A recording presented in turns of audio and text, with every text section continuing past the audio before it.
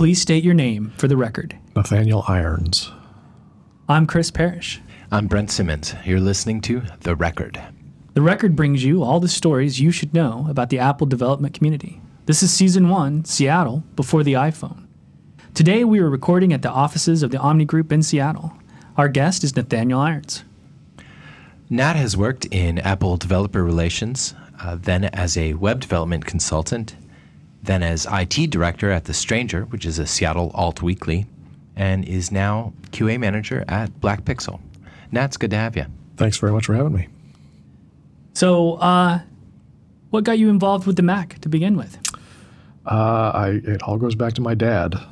He bought one in 1984, and not long afterwards, I was playing Lode Runner. I think I was 7 or 8 around that time.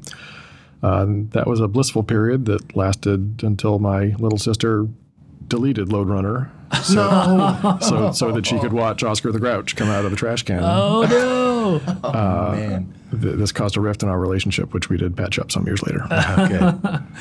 Some years, though. It took a while. It took a while. Right? Yeah. It still tears at me. Lode Runner was a great game. I remember playing that a ton.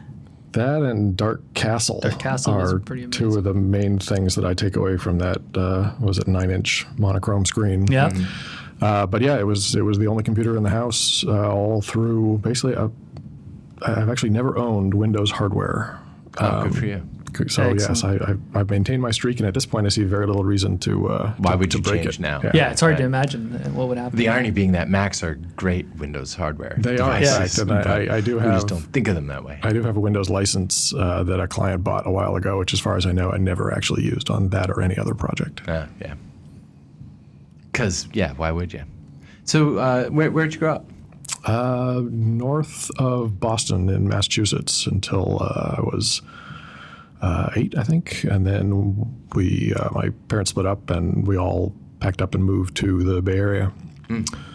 So I lived in San Francisco until 6th grade or so. And then I moved to Berkeley, where I stayed till the end of high school. Still got family there, so some ties to the Bay Area, but I went to college in Western Massachusetts and basically bounced back and forth between the two sides of the country until I got tired of East Coast summers and moved to Seattle. Yeah, no kidding. So you've hung out in what we might call very liberal places, Massachusetts, Seattle, San Francisco, Berkeley. Yeah. I didn't learn to drive until my mid-20s because I always lived in places that had enlightened public transportation for the most part. Yeah, that's nice. Seattle actually still is not quite as enlightened as one would wish, but... Yeah, I moved here just in time to see Tim Eyman start to kneecap the statewide system, and that guy, man. We do a whole podcast about that. Yeah, we could. I'd be happy to participate. Cool. So I think the first time we met was probably like 2001-ish I think we were at Sit and Spin for a blogger meetup. But I'm not totally positive. But I think that we met, and I think I remember asking you about Bumpo. That's what I remember, yeah. Bumpo. Yeah, that came up. That was... You still blog at bumpo.net, right? Technically, yeah. I'm on the sort of the one a year schedule, which sure. I've been meaning to do something about for about 5 years. But yeah, it's a domain that I grabbed in the late 90s after leaving Apple and deciding I needed to put out a shingle of some kind. And it's always just sort of been the personal domain, mostly because it's almost impossible to spell over the phone. Yeah, it's a reference to the James Fenimore Cooper Leatherstocking books, which were favorite of my grandfather, and I had them around. And then Michael Mann made the pretty darn good Daniel Day-Lewis movie. Oh, I've never seen that. It's good, yeah. Yeah, it's Daniel Day-Lewis. He's that awesome. guy's incredible. Yeah, I haven't read him since I was in my teens, but I have fond memories, and the character's nickname, I haven't even gotten to that, is Natty Bumpo. Yep. And as a very small child, Natty was the sort of the family nickname, which I rebelled against once the other kids realized that it rhymed with fatty. I wasn't even fat, really, so it didn't make any sense. But it rhymed. So if it rhymes, it must be true. I was stuck. And I sort of reclaimed it later on, and I figured if as long as you're reclaiming Natty, you might as well have an appropriate domain name to put on the end of it. Yeah, indeed. I remember the time thinking, oh, awesome kind of obscure literary reference, because kids these days don't know James Fenimore Cooper. But, kids these days. I know. They don't even know the Michael Mann movie. Yeah, you haven't even seen it. That's a movie. It's a great soundtrack. Yeah, it's been a few years. Alan Stowe. It's good stuff. All right. Is that Last of the Mohicans? Yeah. Okay. I don't think I actually said that. What did you do on your Mac in those early days besides LoadRunner? It was nothing terribly productive. I was not one of those kids that fell into programming. I don't think I was using it for much more than schoolwork and game. I mean, I never got into games enough to really crave a Windows machine, which probably means I was never really into games. But it wasn't until high school that I started using it for, much communication purposes beyond AOL chat rooms, really. And in high school, I stumbled into the BMUG Berkeley Mac user group, Cool. which was a formative early experience. They were upgrading their BBS from something textual to first class. And I heard about that through some sort of grapevine and walked in off the street. And wound up standing at the desk of a guy whose BMUG job title was shortstop. His name was Tim Holmes, who I knew at the time. He had been a substitute teacher in 7th and 8th grade. He took over science class for a chunk of a year when the regular teacher got sick. And it was he's one of those amazing teachers from your youth who totally changes the course of your existence. He later told my dad that he thought I was either going to go do great things or wind up in jail. And so he gave me errands to do that were not criminal activity. Well, not pedagogically justified, but which he saw as keeping me out of trouble. And he was probably right. We could tell he was going to be somewhere on the premises because he had a purple Harley at the time that he would park close enough to the building that you'd see it as you were walking in. So I walk into BMUG and there's Tim Holmes, and I say, I actually know this guy. So I fell into BMUG, and it was a great social resource. I did some writing for them for a few years. They had this infamously huge newsletter, which was really a large softcover book that they published once a year. And that was really sort of the formative early Mac experience. Yeah. BMUG was a legendary user group. I mean, I believe it was really the biggest for a good run have there. To believe that. And no matter where you were, if you were into the Mac, you knew about them and wished you could go. But you don't live in Berkeley, so you don't. Except you did. So it was very cool. It was walking distance. I was lucky. Oh, that's great. So at a typical meeting, how many people would there be? I remember mostly the atypical meetings where there were a few hundred. It was, I think, it was more typically in the couple dozen range. But most of my interaction with it was modem-based online, even back then. I remember they had Heidi Roizen at one point, who was what sort of evangelist was she? I think she was probably the first evangelist I ever met. I have her autograph. She introduced me to the phrase, "I bleed in 6 colors." That's great. Blew my young mind. Let me back up and say something. So some of our younger listeners may have no idea what a user group is. And so perhaps that's true. Clarifying that before the internet, the only way those of us who are into computers or the Mac or something like that could find each other and talk was at these user group meetings, right? It was. How did we have those meetings without Twitter to organize them? I don't in the first know. place? I honestly don't know how I found out about any of the ones I ever went to. I mean, it was, maybe at the local computer shop or something. I don't know. But, it had to but be, it was a big deal. I mean, that's how you organized and found out new things. And the BBSs were a big part of that as well, right? Yeah, I was lucky from my point of view as a not terribly social young person that they were making a big investment in the BBS, and it was graphical and sexy and stuff I was interested in.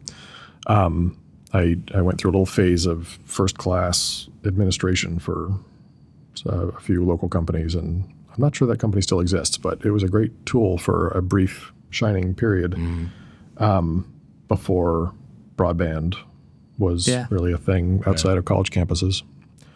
That was one of the major advantages of going to college was you get an Ethernet cable, you can plug it into your computer, and it's just there. You can play Bolo.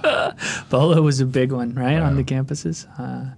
Spectre was. Did you ever play that? Oh one? yeah, Spectre was the big one. For me. That was one of the first iOS re-releases that I was really excited about. I didn't even realize that. Oh yeah, you can get Spectre on the iPad. I'll play it right now. I'm not very good. Yeah. Bolo Stewart. One of the great regrets of my life is not really a great regret of my life. One of the small regrets of my life is not telling Stuart Cheshire when I bumped into him at WWDC a couple of years ago what an influence Bolo was. Yeah. Just a fantastic game, which as far as I know was really just a stalking horse for his PhD thesis. You should describe the game actually to people who haven't played Bolo it. was a networked tank game at a time when networks were rare and elusive creatures. It had some element of resource harvesting. You could send your little biped out of the tank to chop down trees and convert them into more useful things than trees. But really, you were driving around a little tank and shooting other little tanks. And if you were lucky, you could actually shoot other tanks' little bipeds, which crippled them in ways that I can no longer really clearly remember. But yeah, it was fantastic. Those early network games were amazing to me. Like when you could get multiple people playing at the same time. I remember I was taking a class on virtual reality. It was this like journalism intersession class in college, and I had to do a presentation or something. And I used Spectre. I dragged all the students to the Mac lab, and I'm like, all right, we're all gonna load into this game, and there's going to be this virtual world that we all have some sort of representation in to sort of, drive home the idea, like, what do people mean by virtual reality? What are you talking about? Just that early connectivity was amazing when it could happen. The Mac was really, even though it wasn't a gaming machine, so many Macs were networked that I think a lot of these things sprung up on the Mac in the beginning. And Stuart Cheshire, of course, later made his better-known reputation as the father of Bonjour and ZeroConf networking, which is the reason a lot of this stuff works as well as it does. Yeah, exactly. Yeah. And what's he done lately? I would. I mean, maybe after ZeroConf you're done. You can say, exactly. Hey, I'm good. Give me the Nobel Prize. He can put up his feet and do nothing for as long. I'd still pay him. Yeah. I believe he's still at Apple.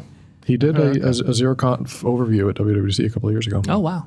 But I couldn't tell you what all he's. Every time I hear his now. name, I think of that. I think of the Cheshire Cat and Stuart Little at the same time. Well, that's quite a tension. It is, yeah. It is. Speaking of the Cheshire Cat, did you guys ever play that early Mac game, Alice, that Steve Capps did? No, another I one don't think so. No. All right, if you haven't, it was weird that Apple distributed this game for a little while. But look it up on the Wikipedia sometime. You'll be surprised. Well, we should pause for a moment here in talking to Nat and thank the newest sponsor of the record, Igloo. Igloo makes an internet that you'll actually like. Now, when you think in intranet, you're probably thinking SharePoint, or you might be thinking SharePoint. I've used SharePoint at a previous job. Let me tell you, I'm not a fan. I like what SharePoint does. It makes communication and file sharing and all that stuff possible, but the user interface is just, leaves a lot to be desired. And in fact, it's a little maze-like and not exactly built for people to enjoy. Igloo's different. Igloo's an intranet you'll actually like. You just will. Let me tell you. It's built with easy-to-use integrated apps like shared calendars, Twitter-like microblogs, file sharing, and more. Everything you need is built in, and everything is social.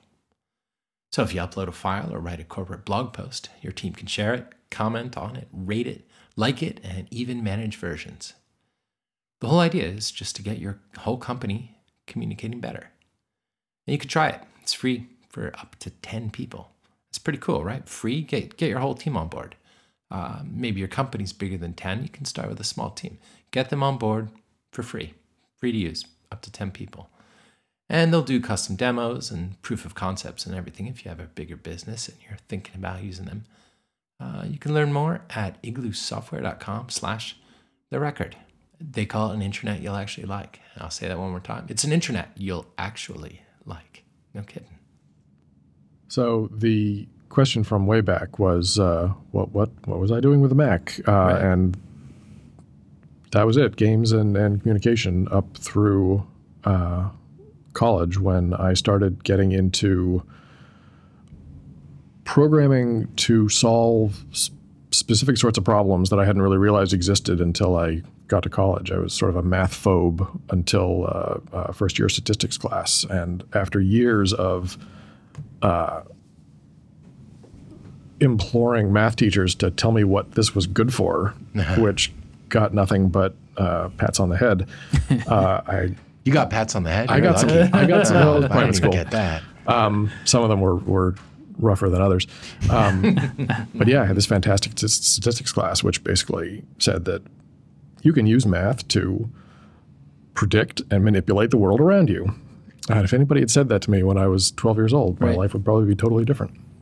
And so I picked up Perl, basically graduating pretty quickly from Excel, just as a way to organize information. My college career, I look back on it now, what value I got out of it was really more about socialization than any particular academic focus. Mm-hmm. I don't know that I actually put Perl to any real academic ends, but it was useful when I got to Apple a couple of years later. Well, tell us about how you got to Apple from Which is, even though the 90s were the beleaguered era, it was still a lot of kids' dream to go work at Apple. It was. I didn't quite understand how beleaguered it was until some years later when That's the beauty of kids. They have no idea. It was a great deal. So as it happens, Tim Holmes was working at Apple a couple of years after I had last seen him at BMUG. He was the macOS evangelist. And we had kept in some touch. He'd both pretty much moved on from BMUG at that time, but I wound up basically just knocking on his door and asking if there was any possibility of an internship, and he set one right up. Developer evangelist? Is that? Yeah, he was the macOS evangelist, which at the time meant, of course, everything. macOS 9, because OS 10 was in development, but it had its own evangelist, but it was basically a research project still at that point. So yeah, this is 97 probably when I made the inquiry, and 98 when it finally happened. Right after the return of Steve Jobs, but before that looked like a success. The iMac existed at the time that I got there. It was only a few months old. It was still controversial because it didn't have a floppy drive. People were still... USB, ADB went away. ADB, USB was new and shiny. For a while, it felt like the only computer on the market that had it.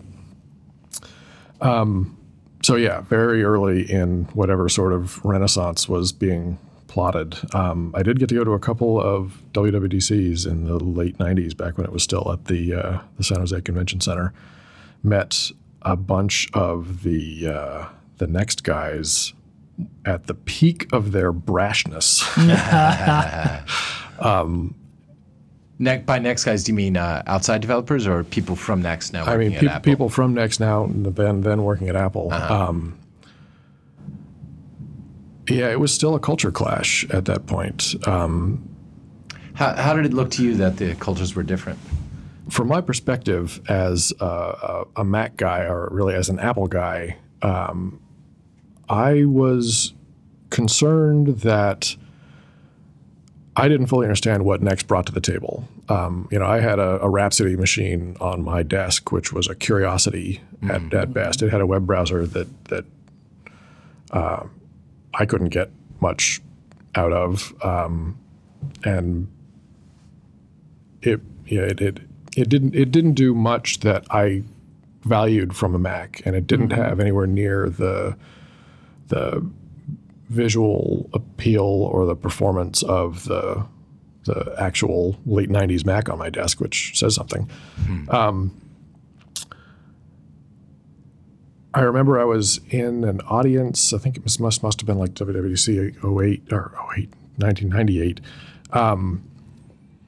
when the announcement was made that it was basically a reversal of course, that they were going to ship the terminal as part of the base OS instead of part of the developer tools add-on. So the terminal was going to be available to every user of Mac OS X. and I was kind of horrified. Yeah, right. yeah, no kidding. Like I was familiar as a user of Unix from school, and I was fairly comfortable with it. But I was pretty well convinced, I would have bet a substantial sum, that if developers had the ability to force people to edit preferences files in text, Right. why would they create a preferences window? Right. And I really saw including the terminal in what was going to be OS X as a serious error. And it was the kind of thing that the next guys, of course, loved. Right. Couldn't imagine not having it. Couldn't right. imagine not having it. It would have crippled the system that they were there to push. And that took a while for me to come around. I feel like, thankfully, my fears were unfounded. Because of money. Because your app's not going to sell if you make people edit their preferences using VI on the command line. And I think what I was afraid of is that that would just become the new normal. Yeah, and that there wouldn't be, you wouldn't have stalwarts like BBEdit, which I'd been using since it was on an SE30, Right. to hold up standards. Right. When at that time, when we were still doing the previews of Mac OS X, and I can't remember exactly what stage it was, but it hadn't really shipped to consumers yet. I was at Adobe, and Apple came and brought some machines to show off to us. This was at the point, do you guys remember when the Apple was in the middle of the menu bar? Yeah. Oh, yeah. Right, so it was whatever that phase was, I can't choice, remember on that one. And so here we are, and it's a bunch of developers in my group, and so we walk in, and I find the Mac, and I don't know why, somehow I saw the terminal, and I launched the terminal, and I'm trying out some Unix stuff, and whoever it was that was chaperoning the machines from Apple was like, you guys are clearly programmers. You walk in here and launch the terminal first thing. So I think you must have been from the Apple side of things that was like still surprised that, the terminal was like front and center in that. And I was like, I'm kind of excited by this. This is weird, like just for my day-to-day work kind of thing. Yeah. So you said you did Perl. What did you use to do your Perl on the Mac? And did you use MPW or? I pretty much skipped MPW. I used Mac Perl back in the OS 9 days. And It was always weird, though, the kind of like hacks you had to do since you didn't have the terminal. it was weird, but it was really well done. Yeah, it was a nice environment for the time. Okay. The lead developer, I think, is still at Apple. He's gone on to do a lot of speech work. Matthias Nierker, I believe. Yeah, and didn't he work on latent semantic mapping That as well? rings a bell, yeah. That sounds right. Yeah. So yeah, I had Mac Perl for a number of years before OS X, and I mean, much as I was afraid of how developers were going to treat the ubiquity of the terminal, I was certainly happy to take advantage of it on my own. And BBEdit, as soon as it existed on OS X, was reaching deeply into the firmament, and not having to use Mac Perl was even better than Mac Perl. Yeah, sure. Yeah, that was really my main programming language for a number of years. Well, and that was really like almost the native language of the internet. It was. It was. It was That's hard to Perl. express these days. Yeah. Right. We even had at Adobe, we had a number of tools that were written in Perl that were part of our build process and other things before OS X on the classic Mac. Yeah. We used those for little utilities and things like that. Yeah, regular expressions were my bread and butter for a long time. Yeah. I still can't do regular expressions. Yeah, I can't Yeah. either. I try. And then I get sort of down the road and then forget everything. Start over again a year later when I need it again. The O'Reilly title that Jeffrey Friedel wrote is still maybe my favorite technical book of all time. Oh, yeah. Yeah. I read it cover to cover on a road trip sometime in the 90s, and it was just magic. So that book is still in print. Doesn't change much, really, I guess. It's changed a little bit. Yeah. You can do some. You can certainly take regular expressions a lot further than I've ever felt the need to, but it's still a valuable tool in the arsenal. Yeah, believe it. So what were you doing when you did that internship at Apple? The first half, about 6 months, I was doing a study on developer seating. which at the time was still based on the monthly CD-ROM mailings. Right. That was the workhorse of how Apple shipped stuff to developers. And this was right at the dawn of OS X, and you could just barely imagine a future in which people's home or business internet connections were going to be fast enough that they could pull down an operating system seed electronically. It was sort of like science fiction. Like you could sort of see it coming. You knew it was going to happen eventually, but it was totally outlandish to actually plan on it. Yeah. And I wish I don't think I kept a copy of the report that I did, but it was basically predicting or anticipating that future, that it was going to become a reality quicker than even I thought when I started the thing. And it was something that Apple ought to embrace. I was working with a little team in developer relations that was building what became connect.apple.com, which was the website that they used for the better part of a decade for basically managing assets connected to your ADC account, your WWDC ticket, your support incidents. Your hardware discount. The hardware discount. Man, do I miss that. And I could see that as, an element of what the future was going to hold for seeding to developers. In retrospect, I have no idea how I spent 6 months on this project. It was sort of like that Simpsons episode where Homer's running around in the chocolate fairyland and just taking bites out of everything. It was a fairly magical time, and one of the few times in my life where I can remember really just wanting to do nothing all day except work. And it wasn't, it was not labor intensive. It was well paid relative to anything I'd ever done before. And working in developer relations gave me some insight into what felt like the whole company. It was not nearly as locked down as it's become in the decade or so since. I couldn't figure out how they could justify the basically every other week there'd be a big party in the center of Infinite Loop. It's like I can't possibly calculate how much this costs the company to do. What was the attitude like in Apple during that time? Was there optimism, or were people excited? A lot of this overlapped with the Microsoft case. So the Department of Justice was cracking down, and that made for some high quality Schadenfreude. I bet. Yeah. I remember enjoying the hell out of that myself. It was a nice time to be alive.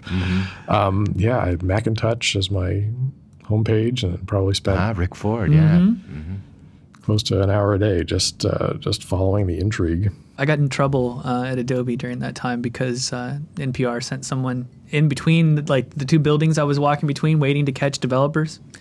And they're like, "You talk about the Microsoft thing?" I was like, "Sure, I'll talk about it." Yeah, they're absolutely guilty. This is and then I get this phone call and email like, "We do not do that. Only the executive team comments on any of these things." I got in a bunch of trouble.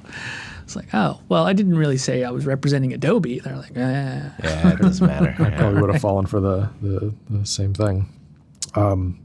So that was certainly a factor in the mood of the company insofar as it looked like even that Microsoft could end up breaking up in some way. I thought that was a realistic possibility. Right? Yeah. What an interesting, different universe that would have been if, really just at their height of success and malevolence, they had been split into pieces. Right. Maybe there'd be a game division that was super successful. Could be, yeah. And I can't remember when they made that investment in Apple. And I remember being... It wasn't too long after Jobs came back, right? Yeah. I want to say 98. And I remember... $250 million. Yeah, and I remember thinking it was equivalent to about 8 days of revenue.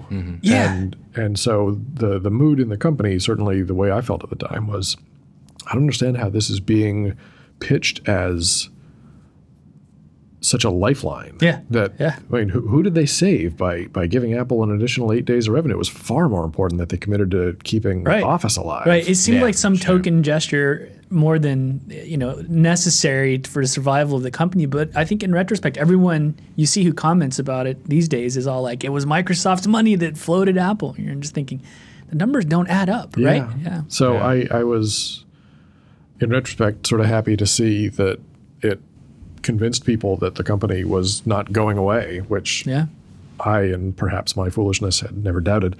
But from the inside, I couldn't fathom how this was the conventional wisdom that was playing out. Right. Totally believe that. At Adobe at the time, I was the same as you. I was surrounded by Macs everywhere all day long. I'm like, there can't be a problem. We're all using Macs. Everyone's using Macs. They got to be making money. This can't be a problem. They were expensive too. Yeah, right? Yeah.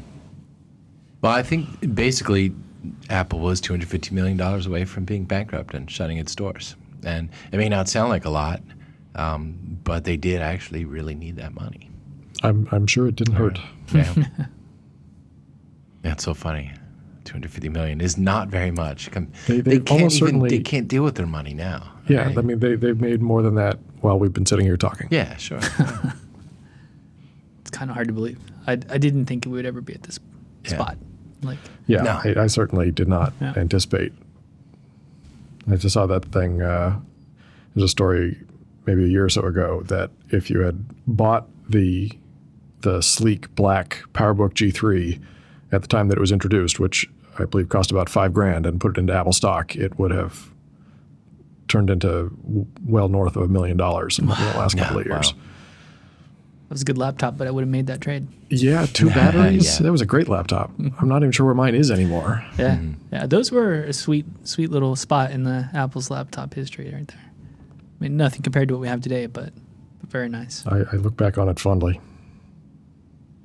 So after the seeding research that you did, what was next at Developer Relations? I basically looked around for a way to extend my stay and wound up. I didn't actually move my desk, but I sort of changed my manager and wound up working on a FileMaker database that Developer Relations used at the time to manage basically contacts and I believe events for the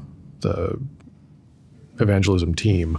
I don't think they were actually calling them evangelists at the time. They were the relationship managers and partnership managers. Steve had temporarily put a kibosh on evangelism as a term of art. But yeah, there were a couple hundred people there who, roughly half devoted to technologies and half devoted to large companies that they needed to keep happy. Like Adobe was usually first on people's minds. And there was no good system level technology to keep that information organized. So they had built what seemed to me at the time to be a very large FileMaker based system that had, offline features, and you could add data to it while you were on the road and sync it back up again when you got back to some place with internet access. And I basically kept it running. I don't recall that I did a whole lot to improve it. I knew little about FileMaker when I started and quite a lot more by the time my time came to an end 7 or 8 months later. It was really just keeping a foot in the door.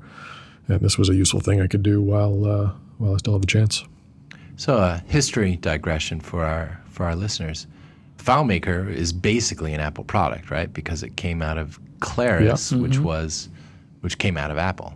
Yeah. Right? And so I don't remember the exact details, but I feel like there was a bouncing back and forth between Claris and Apple. I can't remember whether Claris had been spun off at the time that I was still there. If it had, it was still very much treated as a subsidiary, which is really effectively what it was.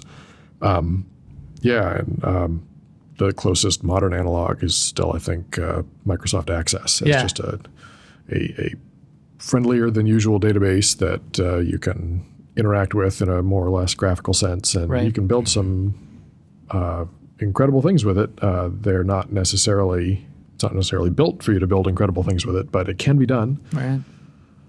So what's the current actual descendant? Because there is a product, Bento. Yeah, Oh, right? yeah. It's They built cut out of even more FileMaker. simplified, right? And Kinda. what's the name of the company? Is it Is it bent? FileMaker? Is it FileMaker? It's either FileMaker or Bento, I think. But yeah, that's Yeah, but FileMaker is basically is the renamed Claris. Yeah. Which is spun out of Apple, and FileMaker is now Bento. Okay. does FileMaker still exist as a There's product? I think it might. FileMaker.com, so I'm going to say that's the name that they went with. Yeah. Mm-hmm. And still, iPad app even, right? Yeah. Oh, that's great. So FileMaker was so ubiquitous that what I was doing around the time you were in Apple Developer Relations, I was working on server-side programming on Macs, pre-OS 10. So it would be, actual HTTP server running on Mac OS 8 or whatever. And to connect it to a database, the database would be FileMaker Pro. And you would have some script that talked to it via Apple events. I remember this. Run a search or add to it or delete from it or do whatever, but it was insane because you could sit and watch the machine, watch the screen, FileMaker the UI would even respond to things, Yep. To scripted bits. And Did you everything. also have it wired up to a telephone so you could reboot it remotely Wow. when it eventually crashed? I had a little extension that would automatically reboot my Mac there you go. when it crashed. Huh. I really did have a thing that maybe Farallon or someone made that you could call, and if it rang, it would detect the ring and reboot the machine for. We had like a file transfer server. I don't even remember what we used. Maybe it was an FTP server when I worked for my grandfather's print shop, so people could deliver files to us. And it would occasionally lock up or crash or something. And if that happened, I could just call the phone number and it would reboot the Mac. That sounds like an amazing piece of progress that never even occurred to me. Yeah. Yeah. And, that happened a lot in the publishing world because there was even a client that we had when I was at Rogue Sheep who had a piece of software that looked for a particular dialog box to come up that was like an error dialog and would fake the click on it to dismiss it right. because that was the only way to automate this one particular part of the printing. But, I used to have an extension that did something like that, but it would automatically click OK or whatever on anything. Yeah, that just came OK. up. Just whatever. Just OK, fine. The OK I don't care. smasher. Because, once it came up, the machine would stop. So if you have an HTTP server running, it's not accepting any connections because you've got a dialog box. Right. I'm increasingly trying to build stuff like that for iOS these days in service of testing goals. Oh, yeah, I can see that. There's no phone involved, but aside from that, Right. funny how these things resurface. Yeah, really, right? Wait a minute, the iPhone is a phone. You can call it. It's a great idea. You could totally call it. We should figure out how to make this work. Totally hadn't occurred to me. You can run a web server off your iPhone now. That would be great. Where's Chuck Schotten when you need him? Yeah, Chuck. Yeah, that was my thing. WebStar, Chuck Schotten's awesome thing. Originally Mac HTTP, the WebStar, then sold to Star 9 and then to Quarter Deck, and then I don't know what happened. Yeah. But then OS 10 came out and we just switched to Apache. I think I met him at Macworld sometime in the early 90s, and I was one of the probably tens of thousands of people to ask him how many hits per hour Mac HTTP could handle, and he very patiently explained to me that was a stupid metric. Right. What metric was not stupid would have been my next question. I really wish I could remember the conversation better. Well, then what metric should we use? I might have actually gotten that story exactly backwards. I might have been asking how many users could it handle per hour, right. and he Now said, "No, actually, you want to think about hits." Yeah, Right. sure. So sorry, Mr. Schotten, to have stepped on your legacy there. He had that thing performing pretty darn well, but the one thing he couldn't never match the Unix machines was, at least in my memory, was latency. Yeah. There was always just like some small delay, but just enough that you knew this wasn't coming off Apache somewhere. It was being served from a Mac. At the time, I'm pretty sure my sensitivities were not so refined because it was probably, at the time I was using Mac HTTP, it was the only thing I was using. So Yeah, sure. I was It's all living Open in Transport's fault, man. blissful Yeah. ignorance. Well, what was before Open Transport? It was I just cannot remember now. just sockets Something horrible. Yeah. I feel or like- something horrible. Maybe it was something horrible. Yeah. Yeah, and Open Transport, stream-based, which still runs in OS 10. No kidding. Oh, I didn't know that. It's long deprecated. Wow. I don't think you could write a project using Xcode 4 that in any way, used. But if you could get Xcode 3 running, you probably could. If you had the old SDK. Yeah. Wow. We've got a VM with it running just in case the need emerges. At least you can have a VM now. Yeah. Makes it a little easier. Well, I'd like to pause for a moment and thank, once again, Azure Mobile Services for sponsoring this entire season of The Record. And you can learn more by going to azure.microsoft.com/iOS. And you'll see a video there. You'll see some videos there by me telling you how to get started, some instructional stuff, but also a brand new video called Learn How Vesper Built Offline Sync Using Mobile Services. So we hadn't actually announced that we're using mobile services. Maybe you'd guess because they've been a sponsor here. And I've talked about them on my blog a little bit. But my coworkers, John Gruber, Dave Wiskus, and I went to Build Conference, Microsoft's developer conference in San Francisco, just last week. And we had a video that was there in the keynote on day 2, which was Cloud Day, Azure Day. And it talked about how we're using Azure Mobile Services for doing syncing for our app Vesper. And yeah, we totally are. It's totally cool. I really like that they changed the name from Windows Azure to Microsoft Azure because it has nothing to do with Windows. I'm writing in that old wonderful text editor, BB Edit. I'm using terminal.app, writing JavaScript. I don't even own a Windows license of any kind.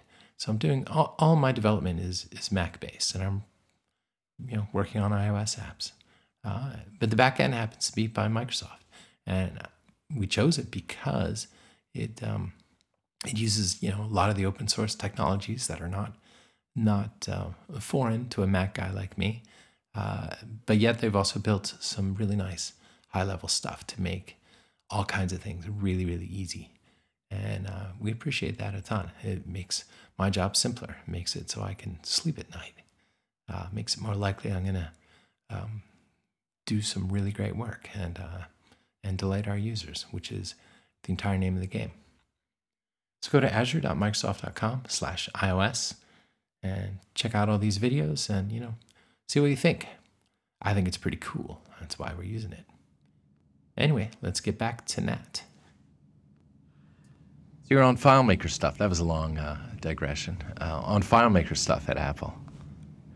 Yeah, just keeping my hand in. And the way of the future at the time seemed clearly to be web objects. And so there were people working on adjacent teams who were building stuff in web objects. And at the time, the controversy in web objects was whether it was going to switch from the classic C style to the obvious way of the future with Java. And nobody at Apple was really all that interested in ripping out existing code and replacing it with identical code that happened to run in Java, which at the time I found puzzling. But later I came to realize that there was absolutely no reason to want to do that. I think at the time I was basically just sort of looking for an excuse not to learn C, and Java struck me as a more approachable challenge.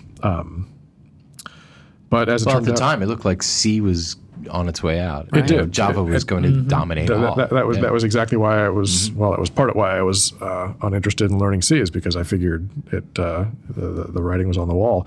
And one of the ways that the Next guys rubbed me the wrong way was their unabashed championing of C, which at the time I don't even recall hearing Objective C as a variant or spelled out, but certainly features of it were. I remember Bill Baumgartner scoffing at the idea of using Java without categories, as the word existed in Java, but it meant something totally different than Objective-C. And when Bill scoffs, people listen. Yeah, it was thunderous, thunderous scoffing. So did Apple do a lot of promotion internally of web objects to try to get people to to adopt it for I the don't really recall projects? promotion. It was just sort of the tool that was there. If you were going to build a web-facing thing, why would you use something other than web objects? Right, It's right. madness. And the people that I was working with already knew it. There really wasn't much of a learning curve to deal with. And so at the time that my time at Apple was coming to an end, it just seemed like the obvious next thing that I should go and learn. This sort of presaged the major problem with my later consulting career is that it's not like I had any people beating down my door who wanted things built in web objects. It just struck me as that if I learned it, then I would find them. That would be the tool, right? And as I left Apple and transitioned into a consulting career, it led to what I failed to a much bumpier consulting career than I anticipated, is that wanting to learn web objects didn't lead to clients who wanted to pay me to do web objects things for them. So after you left Apple, you think that web objects is the obvious course to take as you're becoming a consultant. Yeah, and that everyone's using it. Surely there's a lot of work. That's what you're going to go into. But then you discover that you have to actually get clients, and that's a little bit different than just learning a new technology. It may well be that there was a lot of work. There just wasn't a lot of work where I was living in Northampton, Massachusetts. And I proved it proved difficult to put myself out there to the point that if there was work to be had, that any of it would find me. And it was just you at this time. Oh yeah, right? yeah. I was all. I was going to say independent, but that leads to associations of more success than I ever actually enjoyed. All by myself, basically for 5-6 years until I wound up taking the job at The Stranger. 5 or 6 years sounds like some success. It was enough success not to starve. Right. I had a couple of clients who had sort of occasional work that they needed done. Everything from a little bit of training, some repair in Perl or Java-based systems, database work, some, the occasional new project that, generally like a web design firm needed contracted out that involved some moving parts. I didn't realize how bad at it I was until I started doing something else, or I would have changed course a lot sooner. And in retrospect, that would have been, oh my God, the smart thing to do. But I was reasonably happy because I had a ton of time that I could just spend learning about stuff that appealed to me, which was pretty close to what I wanted to do at the time. So I picked up some cocoa, enough to be dangerous. Never actually shipped any of the ideas that I kicked around. I think the one that came closest to fruition was a tool to simplify the care and feeding of SSH tunnels on the Mac, which still seems like something that I would. There are a few tools out there to do it now, which are all. They have a few more buttons and knobs than anything I had envisioned at the time, but since I never shipped mine, I'm not in a good position to criticize theirs. You should do it because I'm always completely confused by these things. The few times I end up having to use them, it's like a long process till I finally have it all working. It'd be a lot easier now, but I'm recapitulating my own fear from the late '90s, in which I'd really just send you a shell command and expect you to make do. You got the terminal? It's good enough. Come on.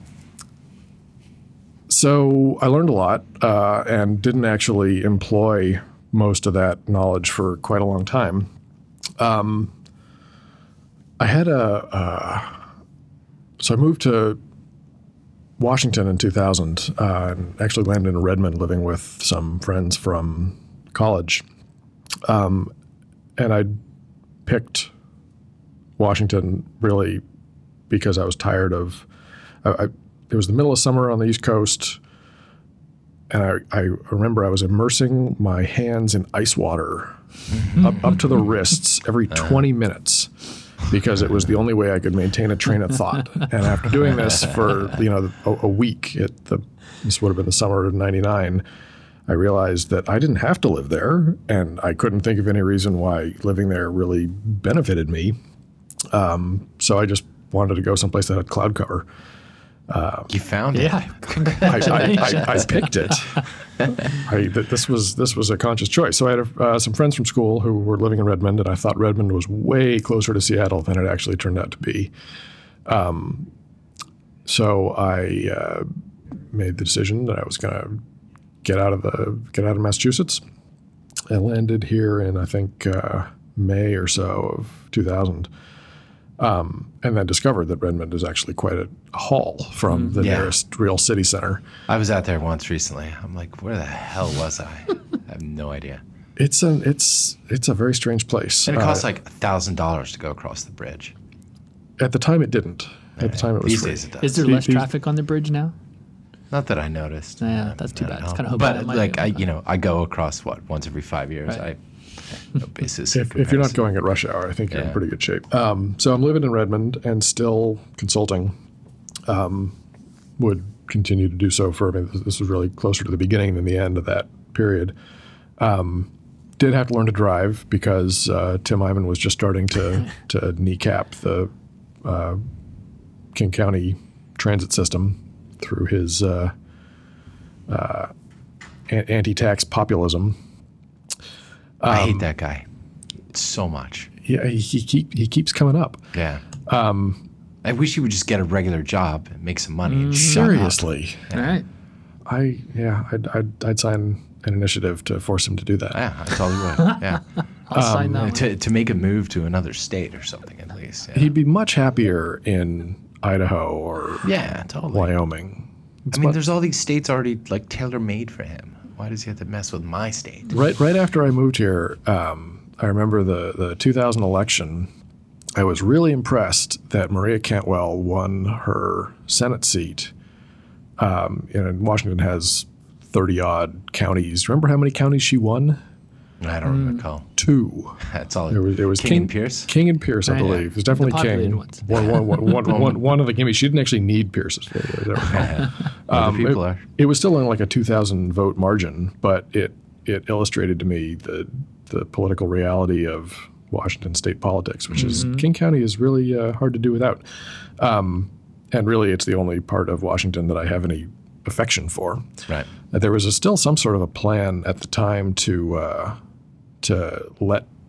allow the eastern half to secede, and I want to say that they were trying to call it Columbia, which seemed like the absolute most maximally confusing name you could think of for the 51st state of the union. Would that they have been able to get away with it. I think Tim Hyman would have been a lot happier. They could have called it I-Mania. It would become a very poor state. Yeah, it would. Mostly relying on government handouts. Yeah. Stayed in Redmond for about a year and a half, then moved to Shoreline, which I also thought was much closer to Seattle than it really was. I didn't really plan any of these things very well. You're inching closer, though. It was moving in the right direction. It was sort of a spiral. And stayed there for a year or so, and then I finally landed on Queen Anne, which was now you're in Seattle. Queen Anne, I was in Seattle. I was definitely within the boundaries, but Queen Anne was weirdly still sort of seems weirdly cut off from the city to me. Like you've really got to kind of work to get off of Queen Anne. Yeah, sure. Well, a lot of neighborhoods are like that. I mean, they can be self-contained. Ballard, where I live, is just like you could live a whole life in Ballard and never go anywhere else. Ballard is another good example. Yeah. But Magnolia even worse because unfortunately with Magnolia there's not like as much stuff. Unfortunately, it's just houses. I've never actually been to Magnolia. Well, it's right next door to Queen It's Anne. right next door, but I've never had any reason to go there. You should go to Discovery Park. For a while, I was under the impression that Magnolia was just a large land-based retirement community. Yeah, actually, it is. Yeah. And so I never had any reason to visit. Yeah. I lived there for a little while and moved to Capitol Hill shortly before applying for the job at The Stranger, which was It's really the chunk of Seattle that I liked the best. And I'd probably still live there if I wasn't now working on Queen Anne, which I wasn't at the time when I lived here last. Was actually the trip to the stint of living on Queen Anne the first time coincided with one of the few times that I decided I was going to try to go and get a regular job and do computer stuff sort of in the evening and not have to make it pay for itself. And so I wound up delivering pizzas for about 3 months. Wow, cool. Nice. Pagliacci? Pagliacci. Oh, yeah. Yeah. And so what years was this? This would have been like, well, not years, thank God. Yeah, right. It was, what year, it was I mean, more like weeks. It would have been 03. 03. I was already in Ballard. I don't think we were getting from the Queen Anne Pagliacci where I lived. Oh, and I was in Sandpoint anyway. Oh, okay. Okay. All right. Yeah, I did that for about 3.5 months. I think that's the one that delivered to my house, though. Oh, yeah? Actually, yeah. I delivered it. Absolutely, the highlight of that job was delivering a pizza to Gary Larson, Oh, sweet. which was incredible. I didn't even know he lived in the area until I was standing at his gate, Wow. Yeah. handing him a pizza in a box. And Did he have cows or chickens or anything? what stands out about the experience was his long Dumbledore-esque beard, as I recall, and the fact that he gave me a $10 tip. Oh, Nice. Yeah, sure. That's fantastic. Hands down, the best experience of that. Kids these days may not know particular- Gary Larson, author of The Far Side, which is pivotal in all our lives. Yeah, very important stuff. My mom used to work at the Academy of Sciences in San Francisco, and they had a permanent Far Side exhibit. And so for a year or so in elementary school, I would basically hang out there for an hour or so in the afternoon after coming back from school and go there. And I just stared at those Far Side cartoons, the same ones. They didn't change, but you could just walk around this very large room peppered with Far Sides and That's cool. contemplate them. It was magical. So yeah, after a few months of delivering pizzas, I fell down and I believe there was some wet grass involved and did something appalling to my ankle. Oh. And got to learn about the Washington State Labor and Industries workman's comp policy, which served me fairly well. I wound up seeing some sort of sports medicine doctor at Virginia Mason, and they patched me up, and I went back to work for, I want to say about a week and a half, and then I was told that my services were no longer required because of my lack of hustle. And I remember being a little upset, like, oh, well, shoot, what am I going to do next? But I was fairly confident that there was going to be something that came next, and I just needed to figure out what that was going to be. The only real project that I remember from those days, I had this idea that I actually pitched to the Stranger a few years before I wound up working there. I was basically envisioning a better way to manage and disseminate information about live music, which, you know, this is hardly a unique idea. But at the time that I was doing it, I want to say it was like 2001, 2002, there were not a ton of options out there. Certainly nothing along the lines of, upcoming.org, which was a much grander idea than what I had. But I was basically just envisioning that you had outlets like The Stranger, which were doing a huge amount of rote copying and pasting of a huge amount of information about who's going to be performing at what venues every damn day. Why not give the artists the ability to give you that information themselves and then feed it out to people, and you can let them tell you what their favorite artists are, and you'll tell them when those people are going to be in town. Right. I built a prototype and I tried to get it in the door, and this was yet another example of my not having any idea how to really sell myself or an idea to people who weren't already convinced that they needed that, and already convinced that they needed me to do it. And that was really the hardest that I ever worked at it. And boy, in retrospect, I just did not know what I was doing. And by the time I actually started working at The Stranger, no one remembered that I had done this. Wow. And I never mentioned it. Did we describe what The Stranger is? Briefly, they're alternative weekly here in Seattle. Initially initially print only because it really started in the early 90s or something, quite a while ago. They had a website as late as the late 90s. It was pretty rudimentary for a while. Yeah. But by the time, like the reason that I approached them with it was because of the two alt weeklies in town, they were by far the cooler one. The other one was part of the, but at the time was the New Times chain and later merged with / acquired the Village Voice and its family of papers. But in addition to being the cooler of the two options, they just seem a lot more plugged into both the local music communities, and they had a better online story. I think they were still a couple of years away from putting together a pretty great daily blog, but that was clearly the direction that they were going. So people from outside of Seattle may recognize the name Dan Savage. Indeed. He's a columnist at the Stranger. And, yes, and a widely syndicated sex columnist in alt weeklies and some, other web venues. But he's the Strangers. For a while he was the editor, and I think he got promoted a couple of years before I left to some sort of more nebulous executive editor role. But they just pay him to have the name on the masthead right now. It's money well spent. He's a hell of a writer. Yeah, he is. The Stranger. Going back in my memory, in the 80s, what we had was a magazine or a newspaper called The Rocket. Right. The Rocket was amazing. And it was mostly music and comics and stuff. And I think it came out monthly. But it published Linda Barry and Life in Hell. Oh, yeah. Right. Yeah, way back when. And so new Rocket's out, so that meant new Life in Hell is out. This is before The Simpsons, Yeah. In fact, it would have been not that long after Matt Groening graduated from Evergreen State College in Olympia. And Linda Barry, too, actually. Right. Yeah. Anyway, Stranger, way cooler than The Weekly, for one thing, which was... a damn sight, yes. Yeah. Mm-hmm. I mean, the Stranger's still going strong today. Yeah, I mean, it is, yeah. Yeah, they've sort of moved over into local ticket sales. And when competing with Ticketmaster is the smart economic move, your main bread and butter business is probably not in great shape. But yeah, for a newspaper, they're still quote unquote thriving. Yeah. Right.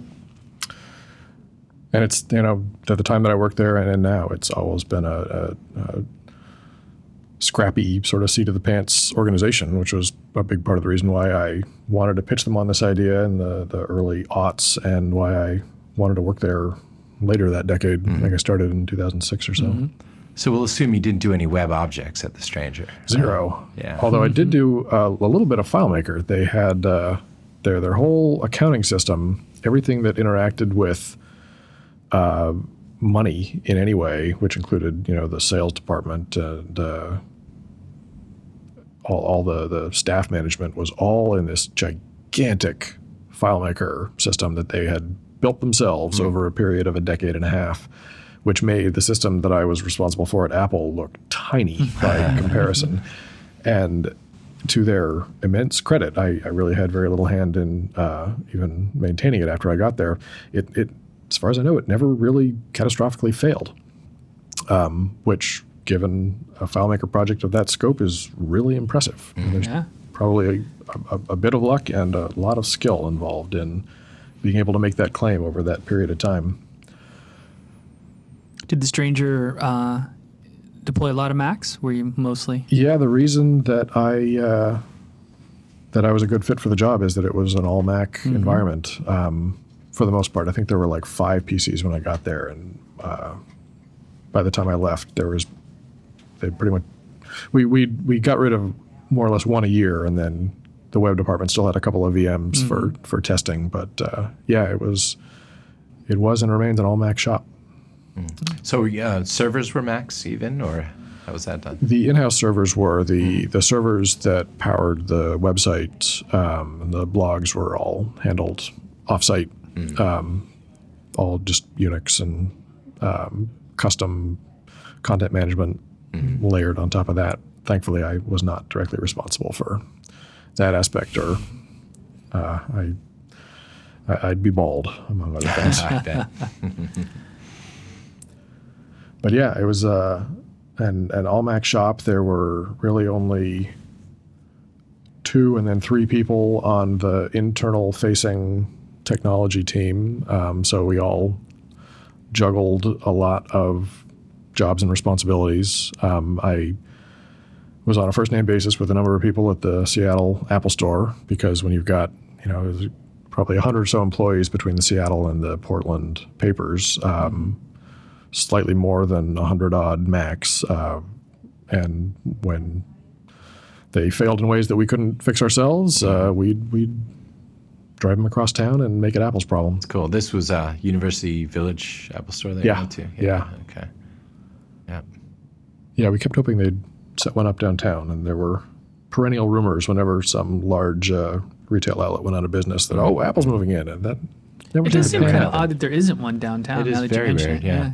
There's like no computer stuff downtown. There used to at least be like an Egghead software or something. Right. When Sharper Image went out of business, that was the peak rumor as far as I could tell, and it turned into this gigantic AT&T store. Yeah, that's right. I don't know what they do with that much space. I've been in there a couple of times, which is never a fun experience. Yeah. But man, it's sort of like an Apple store designed by someone who read about them in a book. And it's just monstrous floor space. But they've kept it. I mean, they're apparently satisfied. So you stayed at the Stranger for just short of 5 years? Just shy, yeah. And when I eventually left, I thought I was going in for an annual review to argue for more money, and it turned out I was being laid off. Yeah, not enough hustle? They were. It was meeting with my boss and the publisher. They were, in retrospect, very nice. This is all sort of a blur. And I remember that the publisher said that, what was his exact words? It was that I was going to be a better fit for a larger company. And it was pretty clearly a financially driven retrenchment, because I wasn't replaced with anyone. Okay. They hired a few consultants to sort of bridge the immediate gap. But a lot of the kind of work that I was doing, like I was constantly needling them. If we spend more money, we will mitigate these sets of risks. Sure. And my job was really identifying risks and then either preventing them from becoming problems or dealing with them after they became problems. And I had no shortage of ways that we could attack the universe of potential things that could catastrophically go wrong. So I think about that sometimes, that comment that I'd be happier working for a larger company, in that I was pretty fantastically lucky to wind up working for Black Pixel only a couple of months later, which is a substantially smaller company. Yeah, right. But larger in the sense that they can afford to pay you. Larger in the sense that they really care about the kind of risks that I had spent the previous half decade learning to worry about. I think of it sometimes as sort of changing sides, going from IT to QA, in that I had spent a long time figuring out how to prevent things from breaking, and now I can really apply those talents to breaking them. How did you find the Black Pixel? How did that come to be where you pitched in your application? The very same day of the layoff, I wound up going to Xcoders, because that was the day of the week that it was. At the same night Dave Weiner came out to Xcoders? I don't think it was, no. Okay. But it was around them. I don't know. I'm in a car with a few people going from the talk to the bar, and there was a guy from out of town sitting next to me, and he said, "So what do you do?" And I said, "Oh, actually, I'm newly freelance." And he said, "Oh, how long have you been doing that?" And I said, "Oh, about 5 hours." And I'm in a car with Paul Garacki, who suggested, as I recall, really right off the bat, that I talk to Dan Pasco, who I had interacted with. I'd met him at C4 a couple of years ago, and I pitched the possibility of doing some iPhone work him, Black Pixel, doing some iPhone work for The Stranger, which never really panned out. But I was, aware of him and aware of the company, and I'd done some Coco work for The Stranger. I was not completely incompetent, but I was probably dangerous. And I figured I was at least months away from being in any kind of shape to talk about an iOS or even really a Mac development job. So I kind of discounted the recommendation. But I think I did, there was an introduction made, which I think Paul probably initiated. And Dan and I had some conversations in which I said, I really don't think I'm ready for this. But they posted the QA job just a month or so later. And when that, I can't remember exactly how I came to see that, but that was a job that I was clearly ready for. And I'm a little more comfortable being at the high end of a job that I can do well, rather than sort of coming in as the junior person in a job that I'm still working my way into. Sure. It's been an amazingly good fit, I think, from my perspective, and Cool. They haven't let me go yet. They must like your hustle. Plenty of hustle. Yeah. Well, they're hiring new QA people too. They are indeed. Cool. So you're We gonna are have indeed. minions. Hopefully, by the time this airs, we'll have managed that. And if that hasn't happened, go to blackpixel.com, look for the job listings. We are certainly happy to talk to you.